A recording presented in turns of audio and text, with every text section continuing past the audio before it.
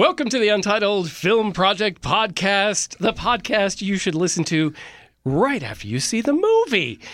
Today we're talking about Jordan Peele's Nope.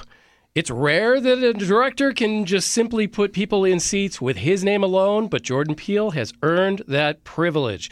Nope, the story of a family ranch in California that raises horses to be used in movies.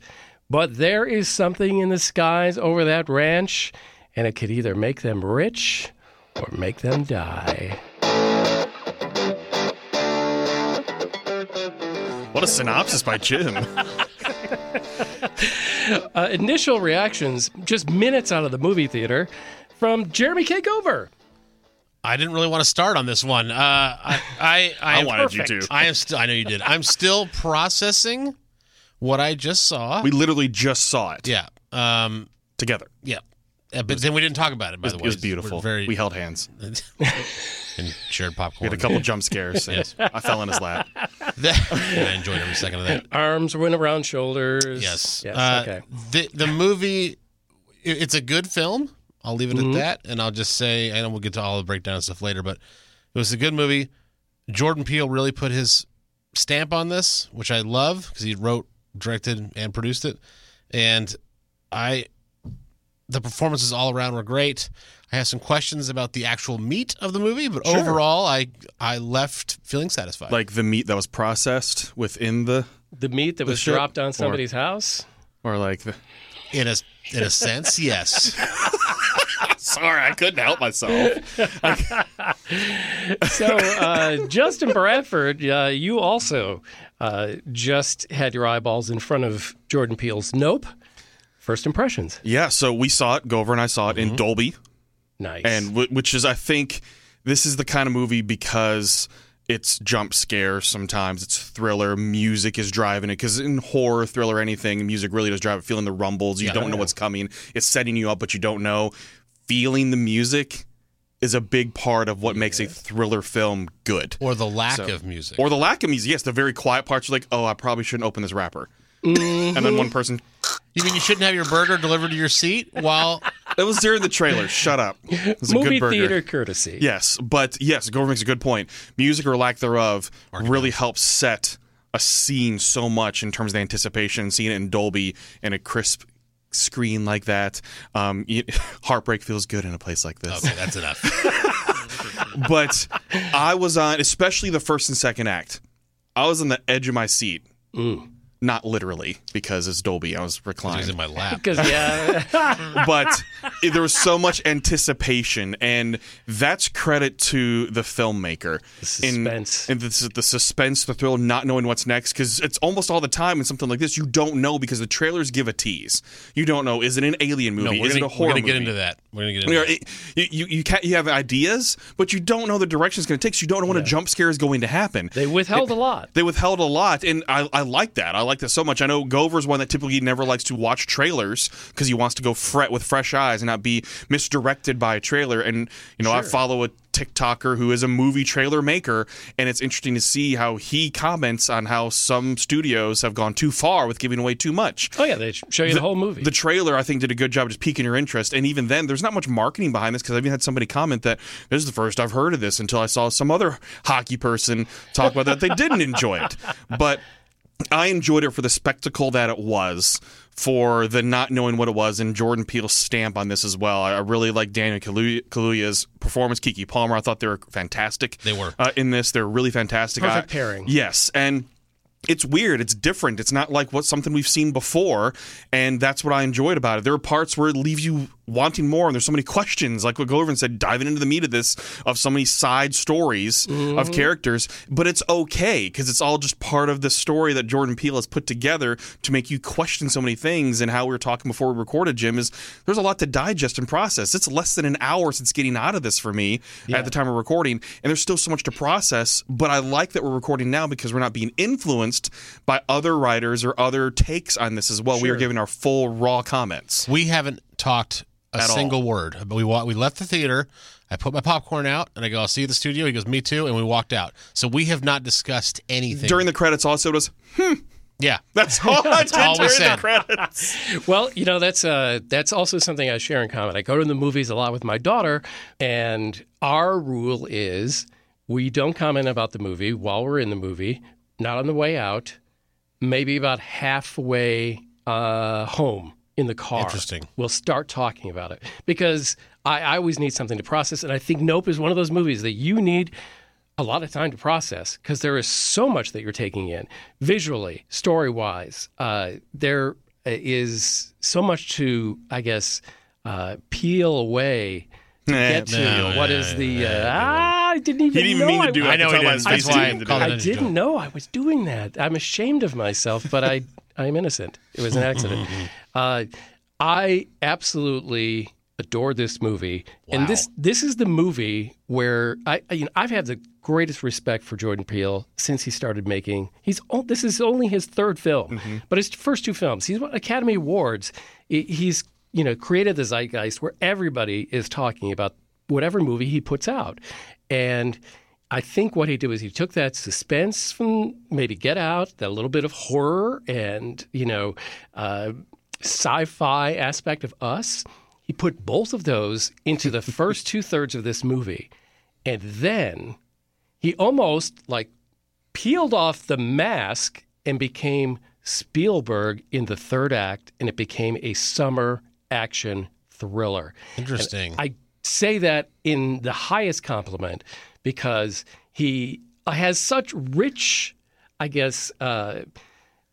he creates such rich dialogue about the pathos in America and the psyche and things that really, unnerve us.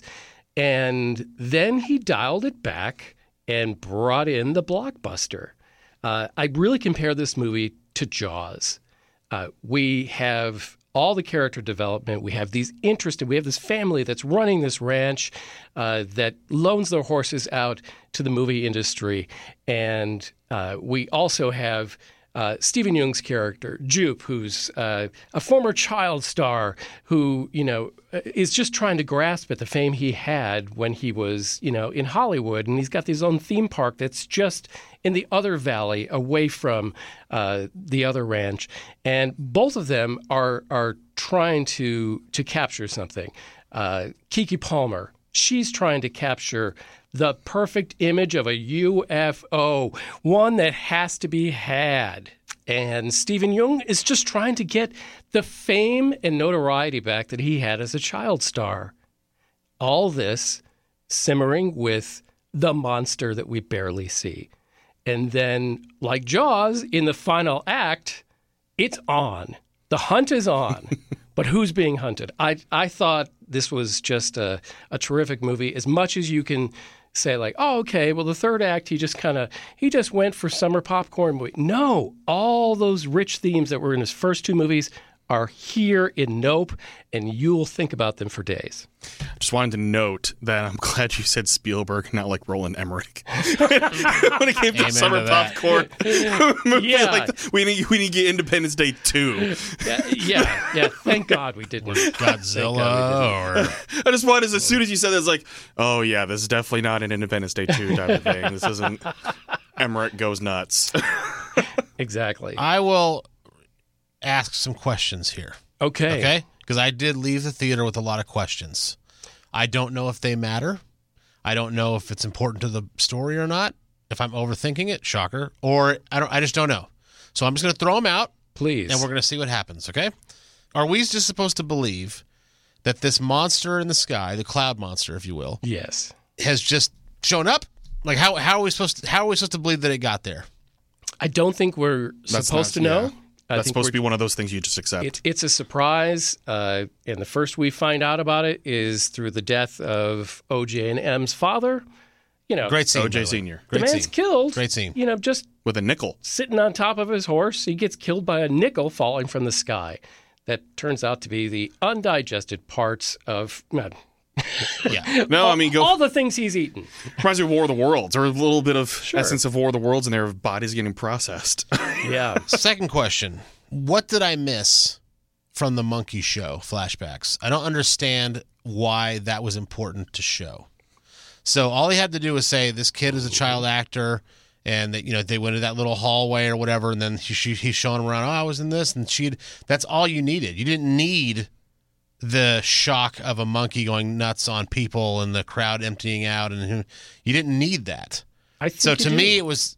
Well, go ahead. I think you do. Okay, why? Because one of the major themes of this movie is nature cannot be tamed or exploited. Okay. For as long as you go, it's going to revert to its nature and do what it does. So you have the child star who is a witness to a monkey that's in a sitcom who reverts to its nature and murders people, okay? Or rips faces off. Or rips faces off. So he is a guy so starved for fame that he is willing to overlook the fact that he's witnessed a terrible, terrible event right in front of his eyes, blood everywhere, because he wants the fame he had from being a childhood actor first, okay? So he has so distanced himself from the horror of the nature that he doesn't even talk about that event in like first person. He just talks about a skit they did on Saturday Night Live with Chris Kattan reenacting this. And there's a full museum that's hidden that he charges people to see or spend the night in. Right. So he has definitely not learned his lesson that you cannot control or tame nature. So you're saying symbolism is more why you need to see that. Yeah. And he dies because of that. Because look, he tries to make a show out of a predator. Yes. And because he discovers that this is here and it feasts on horses and living beings, and he tries to make a show out of it, and he dies because of it. Because he cannot accept that nature right there too, and that's the other theme, Jim, too. Yeah. Is even in the beginning of respecting the horse. It's like don't walk behind, don't look it in the eye. All those little things about nature and what the nature is of these animals and everything too kind of rolls into that. So it's character development, but also lesson teaching, I think too. All right, my last question is the first trailer. We touched on this a little bit, but the first trailer I ever saw for this film was in the theater. And it very much, and I don't know if I read into this because it's Jordan Peele or not, but it's set up like a horror movie to me. I was like, that's a horror movie. It's a different kind of horror. But I'm saying I have no interest in seeing that. It's a horror movie. Then the second trailer dropped. I think most people probably thought the same thing. Okay, then the second trailer dropped, and it's like, oh, it's more of a suspense type of film, which I think is more accurate. He's trying to make you guess. Like, I think the whole point of it was to make you question to where you have to see it because you don't know what it is. Right. But my question is, how do we feel about that? I'm good with that. Because for me, as an audience member, now I go to a lot of movies, so it's a little different. Okay. Sure. But I will tell you that if I didn't have this podcast, I never would have went and saw that movie simply based on the fact that it's a horror movie. But you might have if someone told you or you saw something about this was a great thriller or something like that. I think if this depends on the cult classic nature of so many things, that I think the first weekend may not be as huge, but the second weekend I think is kind of a good showing in the second weekend because of word of mouth, because of things like this and video reviews and people talking about it more, because Jordan Peele's movies rely on people discussing it because you have to digest. Yeah, and I think if you look at this movie like you do Jaws, which I make that comparison because I really think it's a really good one, you would not call Jaws a horror movie. No. You'd call it a thriller. It's a suspense movie for most of the film, and then the third act, it's full on. It's on. It's a thriller. war. It's a war. It's a hunt. So I think that Jordan Peele didn't owe us, I guess, a category or definition by using the trailers. I think he's just a master of knowing what uneases us and doesn't allow us to get comfortable. And he did it even in the marketing. I agree with all that. I guess where I'm going with this question is, how do we feel about it? Because I've seen other movies where I've been like, oh, I got to go see that. Yeah. And then I get to the film and it's nowhere near what they marketed it as. Now, this is different because there's two different trailers that told that conveyed two different genres, okay? So I know this is a little bit different, but I have been burned by that before, and I've also been like pleasantly surprised by that before. I don't know if I have a problem with it or not, where the studio puts out a trailer that's misleading in a sense, gets you to think it's one film when it's really something different. I think I want to say it's a personal problem, but I think it's it might be. It's more a personal thing. I'm coming to the team here asking the question. No, and so my take on this is I was intrigued, and I think that's the aim for these trailers and for Jordan Peele too, is he wants to intrigue people enough to go and watch it and to talk about it. That's the accomplishment right there. It's not about genre or categorizing the movie or anything like that, because I would say you cannot put this in one category. It's like he's creating his own genre of, it's a Jordan Peele film. That's what it's becoming right now because of the mix of things. So to me, I like that because I'm so intrigued that as soon as I saw the first trailer, I was like, I want to see that. I want to see, no matter what, I want to see that to see what it's about. And I was the opposite. That's what he's banking I on. saw it and was like, I have no interest in seeing it because it's a horror movie. The use of comedy even through scary moments. Yep. Absolutely. And I really enjoy that because there were some moments where it's like an intense scene and all of a sudden a laugh comes in. Yeah, Keke Palmer was an excellent example of that. She had some terrific dialogue. And then Brandon Perea, who plays the Geek Squad guy who wants in on everything, he just comes in and says, These aliens, they're just waiting for the perfect time to shove metal probes up our I'll be rooting for you. So, you need those breaks in the tension. And I love when those parts came. Just Daniel Kaluuya's delivery of Nope. When he would say, because it wasn't like it was so on the nose, because it's a real reaction of, nope, not dealing with that. Nope, not even going to touch that. Especially when he was hiding in his truck. Oh my gosh, it was great. And he opened the door just enough to see, and then he saw what he saw, and he was, nope. It was It was awesome. perfect. Awesome. And I think here's what gets me. There are at least 4 people that walked out of the movie only halfway through. Really? And Yes. I think this is the type of film that you need to at least see it all the way through so you can form your opinion on it. And I'm being judgy here, but Dolby's $20, so I'm assuming they might have had A-list. Because that'd be $40 down the drain for you to walk out halfway through. Now, if it's a bad movie, that's one thing where they misdelivered on what you feel like this film should be about, which there are bad movies. I'll sit through it so I can form my full opinion because it's like I sat through that crap. And if you've listened to this show for any length of time, you know my Pulp Fiction story, which is I will never leave a movie, no matter how bad it is, I'll never leave a movie early. But there are people that walked out going, you missed a lot of how you could form your opinion on whether you liked it or not. But I'm going to have a difficult time believing anybody that thinks this movie was crap. Okay, but to that point, though, and I did want to touch on this is in my notes, it was very slow for a long time. There was a build-up. There were moves. There were funny lines, and there were things you had to pay attention to for sure. I'm not saying it was all throwaway stuff. I just mean that most of the first 2 acts, dialogue, slow scenery, not a lot of action in the background. It was just a very kind of like, okay, when is this going to get told? It's a slow build. It is, It's for a very sure. slow build. And that's where I fully understand how this movie, there was going to be plenty of people that just don't like it, whether it's because they don't get it or they just didn't enjoy it as much. not their Or they type leave of- early not like their the type of 4 movie. people we saw. Right. So I don't want to say it's going to be divisive. I don't think it's divisive Yeah, I've per heard se. that It's just going word, to be it's and I either think for that's you too or much. not. Because to that point, right? Like if they let's just say those 4 people that got up and left in front of us.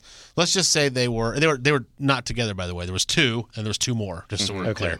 Let's just say they thought what I thought after the first trailer. Like, oh, this is gonna be a horror movie, and they're horror fans, and they're like, let's do this, and they get in there, and it's like that. Not enough It's people not dying. horror. For 60 minutes of just kind of not boring, but just very lack of emotion, inflection, all that stuff. You're like, this is not what we signed up for. I'm out, right? Yeah. So I can see that. You can't do that as a personal rule, but I can see somebody giving up at that point because Yeah. it was very slow, very early. What you would say slow, I would say was mood and world building. The thing is, it takes place in a valley separated from the rest of the world. So you have to get to know that world. And that world consists of 2 ranches near each other. One of them is, craftsmen who, have worked in the Hollywood film industry with animals and are very low key. And the other one is all showmanship. He's got this like Wally World, so Great reference. to the westerns, and it's more like something you'd see, the world's largest ball of string, out. It's an exit ramp attraction, and so you've got these really odd kind of pairings of, I guess, what your settings are.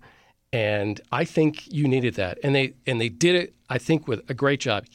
Jordan Peele, has his pick now of whoever he wants to work with will work with him. Oh, yeah. So Hoyte van Hoytema, which is like, I know it sounds like, God bless you, right?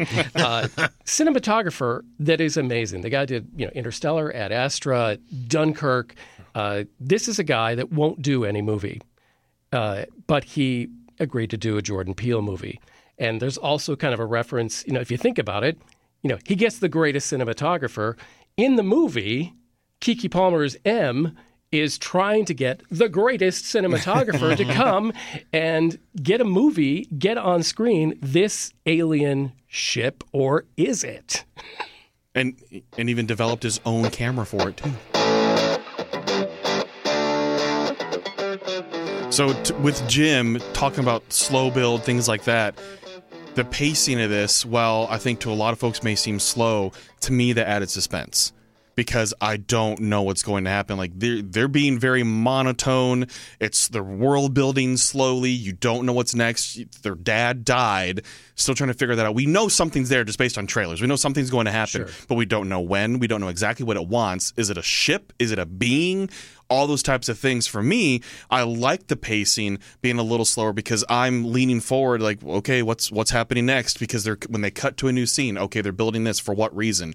It's all these questions are going on in my head, which I think is the whole point, too, of questioning and digesting as you're going, because that pace of it allows you to start digesting during the film as well, which I enjoyed.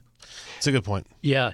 The other big theme that I think comes from this movie is that too many of the characters in this film, all except for Daniel Kaluuya's OJ, every other character feels that life is not worth living unless I capture this on film or TV or some kind of screen, okay? Daniel Kaluuya's OJ is a guy that does not live in that world. He has a flip phone. Everybody else is worrying about their brand and how they're going to monetize this creature. And OJ's, he's just respect. In fact, one of the most beautiful things, as it was dawning on me that I felt that this was a Spielberg Jaws-like movie. I've always kind of poked fun at Spielberg for having all the characters look up at this amazing thing scene. Oh. Where, Daniel Kaluuya's character, he realizes to stay alive, he has to not look up at the creature. And I thought, oh, what a beautiful contradiction to the trope of everybody looking up. I thought that was great. Don't look up. That's a divisive movie. That is a very divisive movie. But what got me, though, is how wacky waving inflatable flailing arm tube man Oh, yes. is what caused the monster to be like, hey, F off. What are you looking at? Like, wacky waving inflatable flailing arm tube man triggered the monster multiple times. And I don't know if trigger was also kind of a pun you're working in there, but well done. He also, he likes real horse. He does not like a decoy horse. That also pisses him off. Oh, gosh. As a guy, can I, as a side note, just add that for the first time in my life, and some people in our audience are going to hate me right now, on my last vacation, just about a month ago, Did you eat horse? I was in Iceland and I ate horse. Okay. It was at a 4 to 5 star restaurant, and it was the chef's special, and it was offered in many places. So it is a very common thing in that country. And I said, well, when in Rome. And it tasted like beef tenderloin. It was fantastic. So it did not have marks where the jockey was hitting it. Okay. It was delicious. Wow. So Jim is the beast. I am the beast. Boy, do you really flail out like that too? Yeah. You and do get me your going. dominant features and everything and poof out?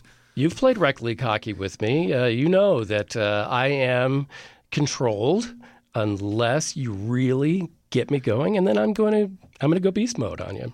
Yeah, he's going to puff out his chest. That sounds familiar. I'm going to eat you like a horse. Or you're going to be in a 90s sitcom and go nuts. Exactly. I'm going to tear your face off. off. Okay, speaking of that, I know it's a complete different turn here, but the focus was on that shoe.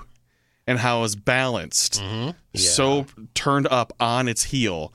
And even in the museum, in Droop's museum, it's presented that way as well, too. Yes. Is there supposed to be more to that we're supposed to break down? That's an excellent question, because I think it brings up one thing that may bother some people is there are not answers given to all the questions in this movie. Right. So I don't know what the significance of that, slipper, that's vertical, that should be just laying flat on the ground.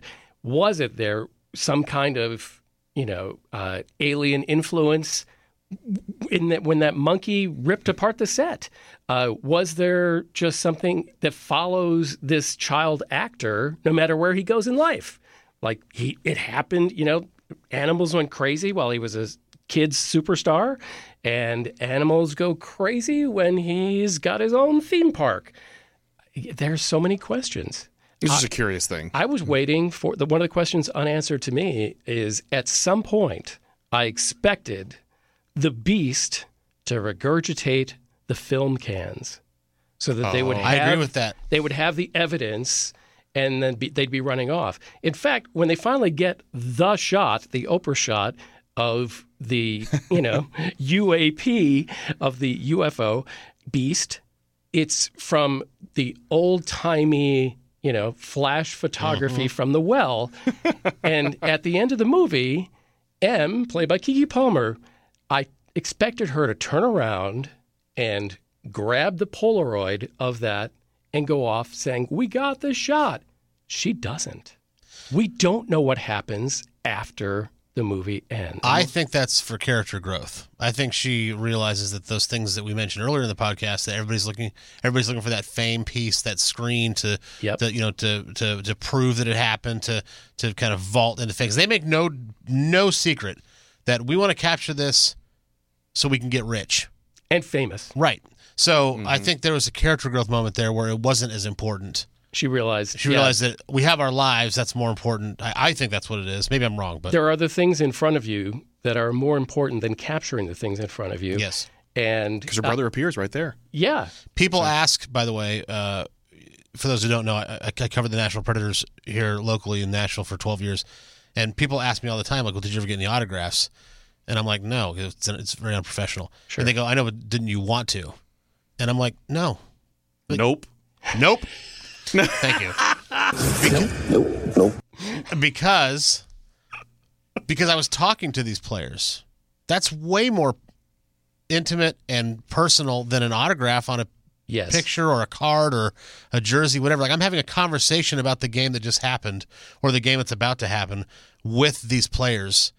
And I get 2 to 3 minutes with them. That's way more important than a capturing ink to paper. momentum. Yeah. So I guess my point is that I think there's an element of that there as well. Yes. Experience what's there. I mean, every one of us, I think I've been that guy who has been to my daughter's recital. And instead of watching it and beholding, this person that you love with all of your heart dance their heart out on the stage, I'm trying to get it in a 1-inch by 1-inch viewfinder on a camera so I can save it and probably not watch it later. You know what I mean? How often is that true? So it just happened to me the last 2 weeks. So I want to bring this up with Nope being the title of this, and if this is looking too deep into that title of Nope standing for something. It is an acronym according to Jordan Peele. Of not of planet Earth? We have ourselves a winner. My mind is officially blown. Because it's all in caps, too. Yeah. Time for our scores. Okay. I'm very interested to hear what everyone's going to grade this movie and score this movie, because I think we all enjoyed it to one degree or another, but I think some of us enjoyed it more than others, so I'm very interested in this. All right, I'll go first. This is Jim. My score changed over time because I really think this is a movie that takes a few days to digest. I originally would have said 8.5. I give it a 9 now because the more I think about this movie, the more rich I feel it is, and the more meat that is behind what could be just a spectacle, just a visual spectacle. Oh, that was really cool to see. But there's so much more. There's character lines. I think there's so much foreshadowing that I missed that I can't wait to go see. And he does touch upon those things that made him an amazing director out of the gate, which is to be able to tap into something that we all know and feel and expose it. And I think he did that. He did that with the quest for fame and money. I think he did that with, so many other themes that's why I give it a 9. Bradford. This one for me, it's interesting because of how I have rated other movies, but I want to put each individual movie separate from others and not compare it. I don't want to say, well, I gave this one a this, so I can't give this one a this. Yep. So based on our discussion as well, That makes helping no sense. But go ahead. I get you. I get Jim you, man. understands me. Sorry, I don't. I'm sure. That's why I think we're going to have to book another session. I think so. Yeah. How That does it not couch make over any there's sense? looking real empty right How now. does it not make any sense if I give a movie a 9? That I'm not trying to say that, well, because I gave this a 9, I have to give this one a 9.5 or anything like that. That's what I'm saying. Yeah. I'm You taking can't each. take a math class in high school and get a B and then come back the next semester and the criteria is totally changed. It's all the same, dude. It's not a math class. It's art. Parents just don't understand. So please don't go back and find out what he gave, Jurassic World Dominion. Yeah, ignore all that. He's just talking about Nope. Yes, I'm just talking about Nope. I'm 8.5. Okay. Wow. Interesting. Yes, because the more and more that I digest this and us discussing it actually helped me come to that conclusion as well, and as well as discovering more about the film helps me come to that conclusion that it is a great movie. All right. Now, Jeremy K. Gover, Sir, Go ahead and guy- log off right now. The guy who, Just rate and review and then go log off. our text back and forth was like, since this is a horror movie, and you went in with certain expectations. Yes, very much so. And Which I usually hate, by the way. That's your own fault. but you had them. So I'm interested to hear your score for Nope. I think it's a 7.5, Whoa! maybe even an 8. Nice. But that doesn't mean that I'll see it again. Sure. This is one of those classic movies that I'm like, okay, it's really great filmmaking. Love the performances. Nothing ever really took me out of the film until the very, very end. And so when the monster kind of reshaped, and I was like, well, where did that come from? Other than that, Space. thank you. Other than that, I was never taken out of the movie. I was fully invested. I had no idea I was in a theater. I got lost in it. And that is one of your major. You've been consistent in your scores with that. Because they all compare to each other. Thank you very much. No, they don't. I respect the filmmaking process. I love the art. I never got taken out of the movie. Like I said, I was totally invested while in the theater. Wow. But I'm not over. chomping at the bit to go back and see it again. I won't buy it on digital. Sure. I probably won't see That's it again. understandable. Yeah, and there's a lot of movies like that, and I think a lot of those have like a heavy gore element, and I'm going to put like a Saving Private Ryan in that category. It's masterful filmmaking. Do I want to see it again? No. Because Castaway is my go-to. Okay. Yeah. Beautiful. I don't want to Beautiful see it film, again. but I have no desire to I don't log wanna in 2.5 relive those hours again. feelings. What else are you and- going to discover? This one, I think you might discover more. Yeah. Maybe so. But Castaway. But I have no. Okay, right. But But no, that was just an I like your, example. but I like your Very example. straightforward But I do like your filmmaking. example. You got it. You digested it. It's a beautiful film. What more do you need to continue to do? You've moved with on. that. Yeah. Yeah, maybe nothing. But again, this is the opposite of what I gave a couple episodes ago when I gave Swingers as an example of like how it's not a good film, but I watch it all the time. Sure. This is the opposite. And we all of that. have This those. is a 7.5, 8 for sure. It's a really solid, highly recommended. If you like this thing, go see it. But for me personally, there's almost no rewatchable It takes a value. lot for Gover to give anything like over a 7. Yeah, if you'd asked me he was going to give it, that high a score beforehand, I would have said No.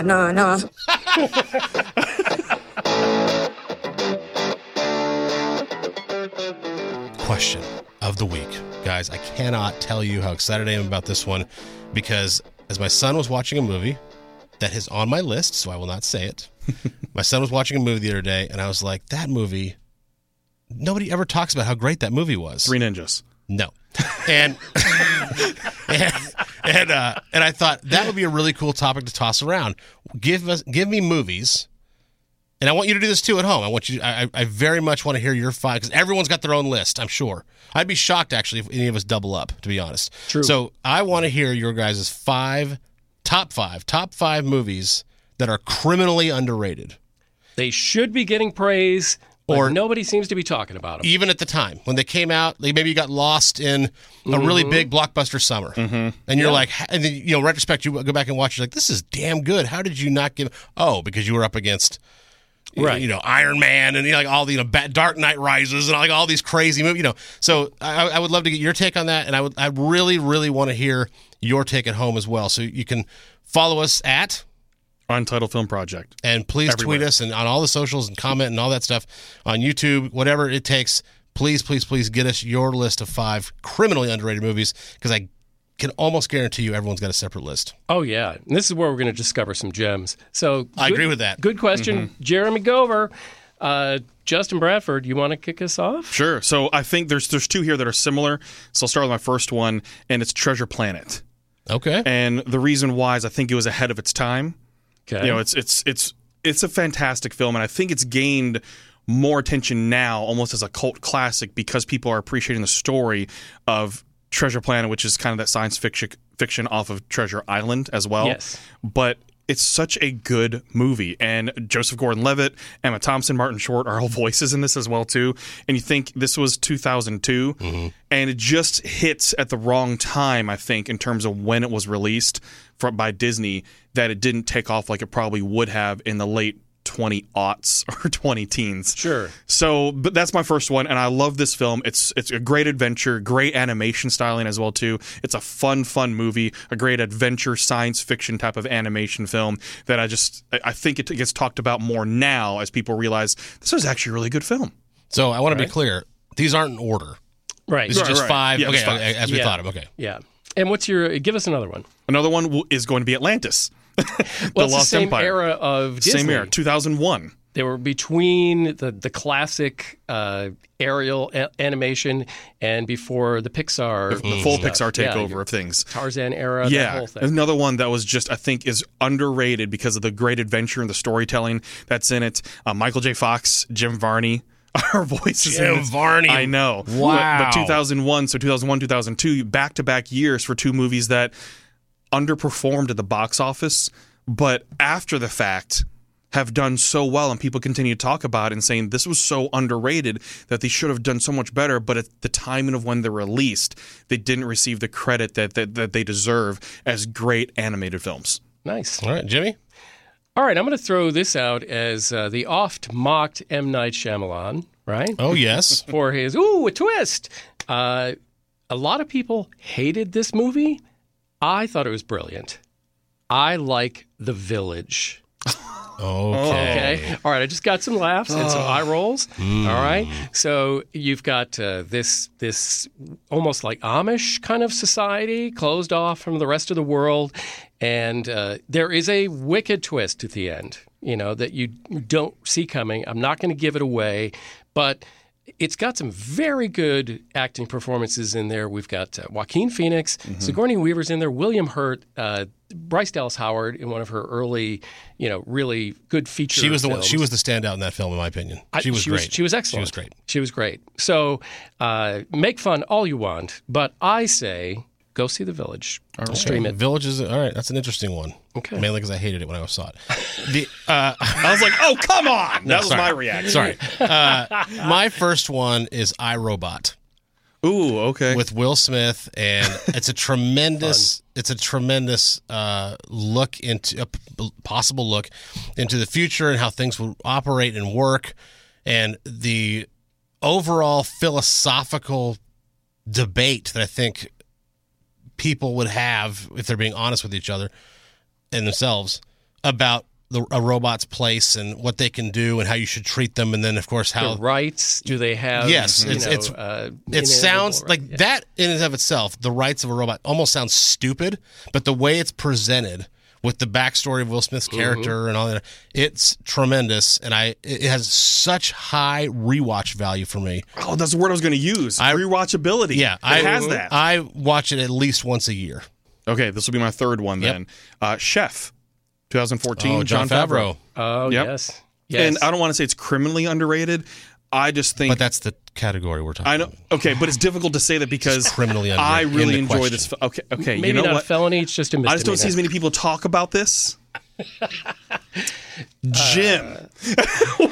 I just don't see He's as not many talking to me people anymore. talk about the film, even though I think it was decently rated. I don't see as many people that generally talked about this film as well. No, you're right. I enjoyed it so much. I enjoyed the storyline. I enjoyed what it sparked as well, because there's Chef Show as well on Netflix that Jon Favreau's done with the chef that inspired him in this. You get Scarlett Johansson, you get Robert Downey Jr. that has basically a cameo in it. It's a fun film just about food, but also kind of a coming of age to rediscover his artistry when it comes to cooking and the love of cooking, as well as the relationship with his son. Like, there's an actual great plot and a great story with it. Plus, I consider myself a foodie. So I love how he's rediscovering food and kind of going through that venture of starting a food truck after being a high-end restaurant chef. Gotcha. So just loved it. Jim, your second one, sir. It is probably one of my favorite comfort movies, and it's because I love spies. I love the Cold War. Takes on some more meaning now. The Hunt for Red October. Oh, criminally? Really? I really think it's been forgotten. Maybe not I agree with criminally that. underrated when it came out in the 90s, early 90s. But this movie is a Ridley Scott film. The guy knows how to ratchet up tension and really make a thriller. I have to go back and watch that. I haven't seen that in decades. The book's really good too, obviously. Phenomenal book. Yes. That requires reading. One of the best Why watch movies? adaptations. But books for Gova are just like vegetables. Yeah, right, yeah. I repel them at all Pat costs. the Bunny. You think books you can touch and feel. My second one is 13 Days. Kevin Costner movie, which a lot of people are down on. And I think actually that's what hurt this film, actually, was the reputation of Kevin Costner You're going to have to remind me. doing weak movies. Okay, so 13 Days is about the Cold War Yep. and the Cuban Missile Crisis. Oh, yes. And they brought Bobby Kennedy back from the dead to play Bobby Kennedy. Stephen Culp is tremendous at Bobby Kennedy. He looks just like him. Yes, he does. It's pretty crazy. So it's not like they just went out and got an actor that looked like the character, right? He actually has acting chops, and he's tremendous in the film. So 13 Days, I watch it every single. This is going to sound really dark. I watch it every single year around the Cuban Missile Crisis time, like when it's Sure. Around that time, because I'm always shocked that it's not on TV. The performances are incredible. The tension is absolutely palpable. You can feel it through your TV screen. I love 13 Days. So I think 13 Days is criminally underrated. Okay, so this will be my fourth one. Yeah, now. I'm only on two, but that's Okay. right, 'cause All you, right. you Mine's stole gonna be- two at one time earlier. You're- so- You all You're told me to. You're You asked sprinting me. to the finish. It's okay. Yes. Just wait for us. Fine, at I'll the do end. two next. Go ahead. Okay. Your fourth one is Empire Records. Oh, okay, that's solid. Okay. That's a solid get. 1995. Yep. Liv Tyler, Renee Zellweger. It's just one of those classic 90s films that's so many different characters involved, coming of age for some other characters. You have, love and Damn the Man and so much stuff happening, all centered around a record shop that is ready to go out of business. So let me ask and you. be sold Let me off. stop you right there though and ask, because I can't hardly wait for almost the Right. exact same reason was on my list. Right. Okay, it's not on my list, but it was. I was considering it because then I was like, no, it doesn't hold up. The cliques in high school are obviously still there. Everyone, people that go to high school can tell us that. Of course, there's cliques still, but the type of cliques, the type of conversation, the type of things that they use in Can't Hardly Wait, for example, are not present for the most part now. So it doesn't hold. It's a snapshot of the mid '90s high school experience for sure, but it's not. You can't. I don't think my son could watch it when he's in high school and appreciate it. And so that's what I'm asking about Empire Records, because there are no record stores anymore. Because there are those. Do you think it still holds up even to this time? I think the tropes hold up. I think that's Okay. as important as the overall storyline of a locally owned business selling out to a major business. Okay, that's true. It's that trope right there, but also just like the teenage drama, or quote unquote teenage drama, because they don't look like teenagers. Right. Nobody's it's a the teenager 90s. in it, Nobody's yeah. a teenager. But just that thing of like Liv Tyler's character being in love with this, much older man type of thing. I think some of the tropes that you would get in a teenage drama still hold up. Granted, there's going to be plenty of jokes that don't hold up. Plenty of humor that's not going to hold up. It's 1995. Right. Not going to hold up. But one of the reasons why it's on there for me is because I have a personal connection to it for some odd reason, but it makes more sense now that I think about this of why in social studies in 7th grade we watched this film.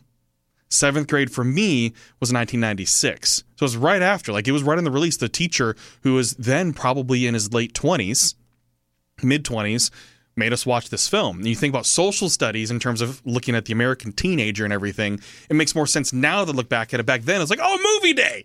Right. But now it's actually, there's a learning part of this too, in terms of this is what movies are portraying as the American teenager. I just think underrated in that part because of all like the Can't Hardly Waits, all those other teenage movies of the 90s. I don't think Empire Records gets talked about enough, so that's why it makes the criminally underrated, because there's so many others that seem to be popped up above this one. That's fair. Sure. All right. Jim. This is Jim, and I am going to go to not the Uncut Gems Adam Sandler, but the Spanglish Adams Sandler. I have to admit, I'm very shocked there's an Adam Sandler movie on this list, but go ahead. Because it is quite good. He's in a dramatic role.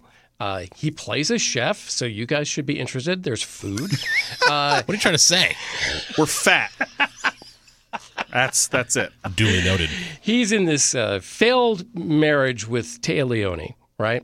And he has, this dilemma on his hands of he seems to click with their foreign housekeeper.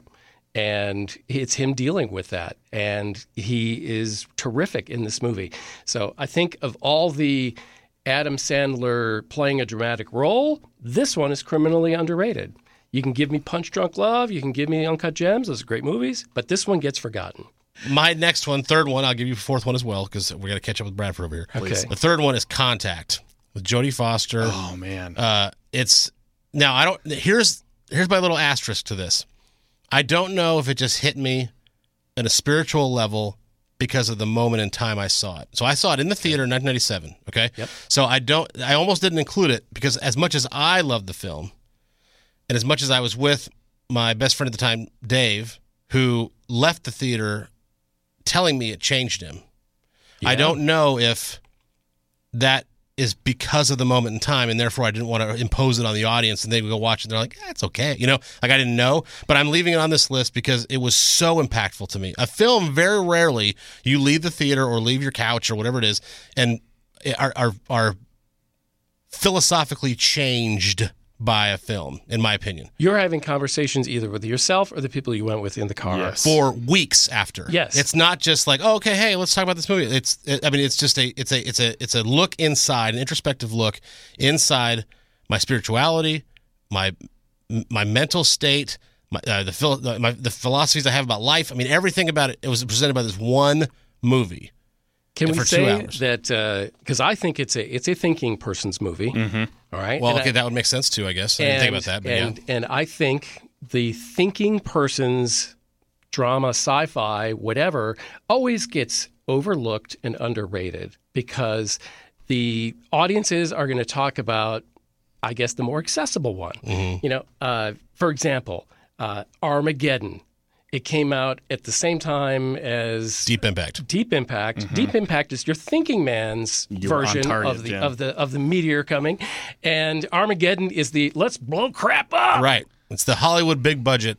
Not that Deep Impact wasn't, but it's the it's the more slightly different takes on it. So Contact changed my way of, it made me question so many things, especially the age that I saw it. I'm a young teenager. Mm-hmm. And so when you're starting to figure out things in life and question life of what am I, what kind of person am I, and everything too, question about God, religion, there's so much science and all these things coming into play. Contact was definitely one of those changing movies. So I appreciate you putting it on your list, Jeremy, because that is definitely a movie that I don't think is getting talked about enough as well too. And I think the length of the film is why some people did not like it, because it was a very long film. But as soon as the moment that Jodie Foster lands back and like, oh, you were only gone for so many minutes, she's like, what? It's the mind-blowing aspect of, oh my God, and then it ends. Yeah. There's two things I want to say about this. The first one is I think people only think of it when they list Robert Zemeckis movies. Okay. That's the only time I've ever seen it come up in conversation is when they're like, oh, hey, Robert Zemeckis. Oh, yeah, he did this in Contact. It's never on its own, and I think that's horrendously underserved. That's number one. Number two is the only pop culture reference that I know of, not that I'm an expert, but the only pop culture reference that I know of was on South Park when it was 98, 99, something like that, and it was a throwaway joke in the classroom, I think, and somebody had said something about Contact, and the teacher said, or whoever it was, whatever character it was, said, I waited all movie to see the alien, and it was her dad. And that was the entire thing.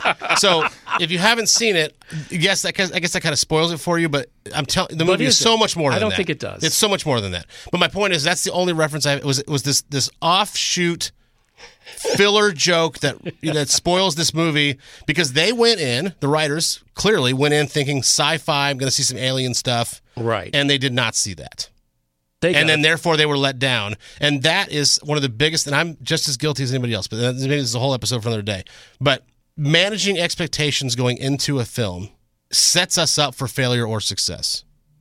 And I think this is a perfect example of that. There was more to the plot and the story and everything about it than just, oh, she meets her dad again. There's more to it than that, but that's what certain people took away because they were waiting to see something else. Oh, it's a sci-fi movie? This would be great.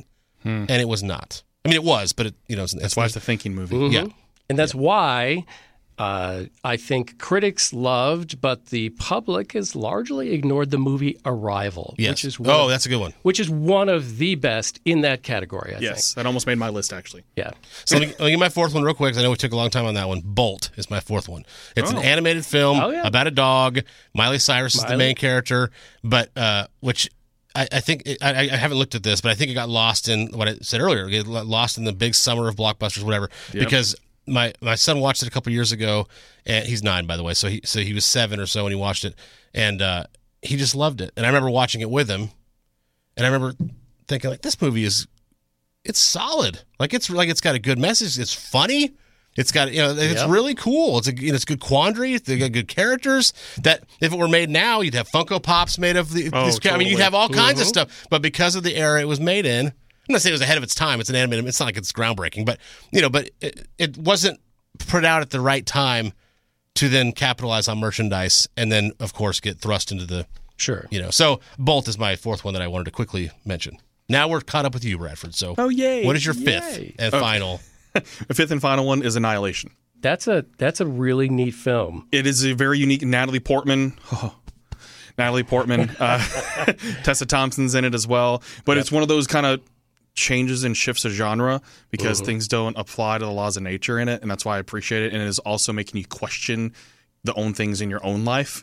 Because it's one of those, that's the movie's about. It's another thinking movie. Yeah. That's what I think, thinking with thriller and horror and stuff like that, to where you come out of the movie not necessarily knowing what you saw because you have to let it digest.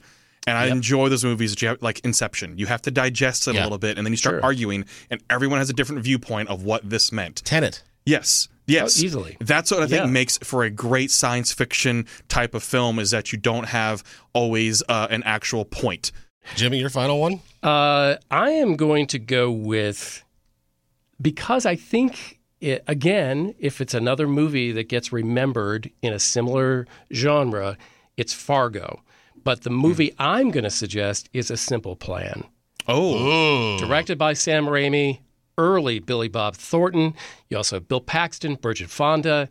They find a bag of money and things go wrong, which, is just the simplest way to describe this movie. There is so much going on, so many great performances, and so much tension.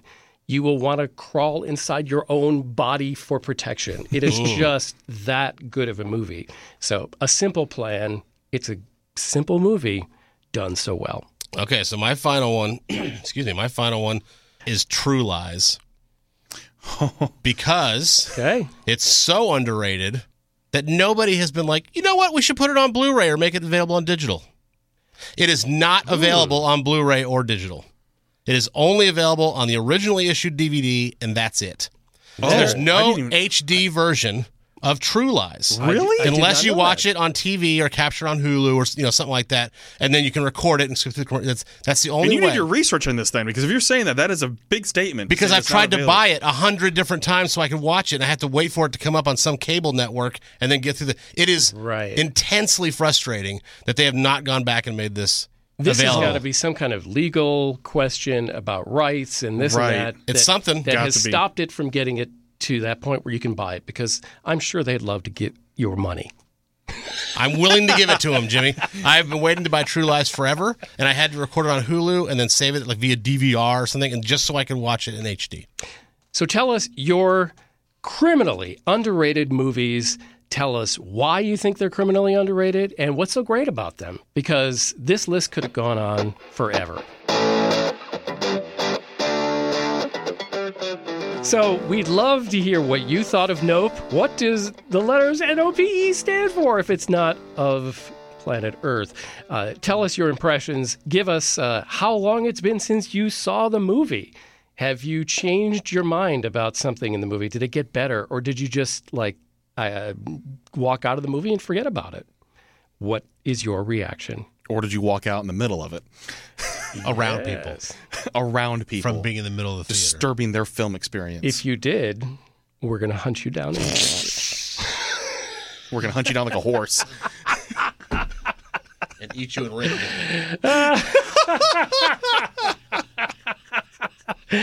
Find Untitled Film Project podcast wherever you social media. That's Twitter, Instagram, Facebook. Make sure you do that and subscribe to us, give us some reviews wherever you get your podcast, but that's Spotify, iHeart, Apple, wherever you go, you can find that. You can find the link to get all those as well on our Twitter, our Facebook, or Instagram. Right there, easy to subscribe. And hey, interact with us on social media. All there is have Twitter. We love interacting with you. We want to hear your opinions on movies, what you think we need to see, if there's a classic film we need to review, or if you have a question you'd like us to answer. We want to hear from you. Thank you for listening to the Untitled Film Project podcast. To support the show, please rate, review, follow, and subscribe. Original music by Jeremy Schwartz. Special thanks to the Music City Film Critics Association. Editing and post-production by Jeremy K. Gover. Voiceover by Chad Bennett. The Untitled Film Project podcast is presented in cooperation with iHeartRadio.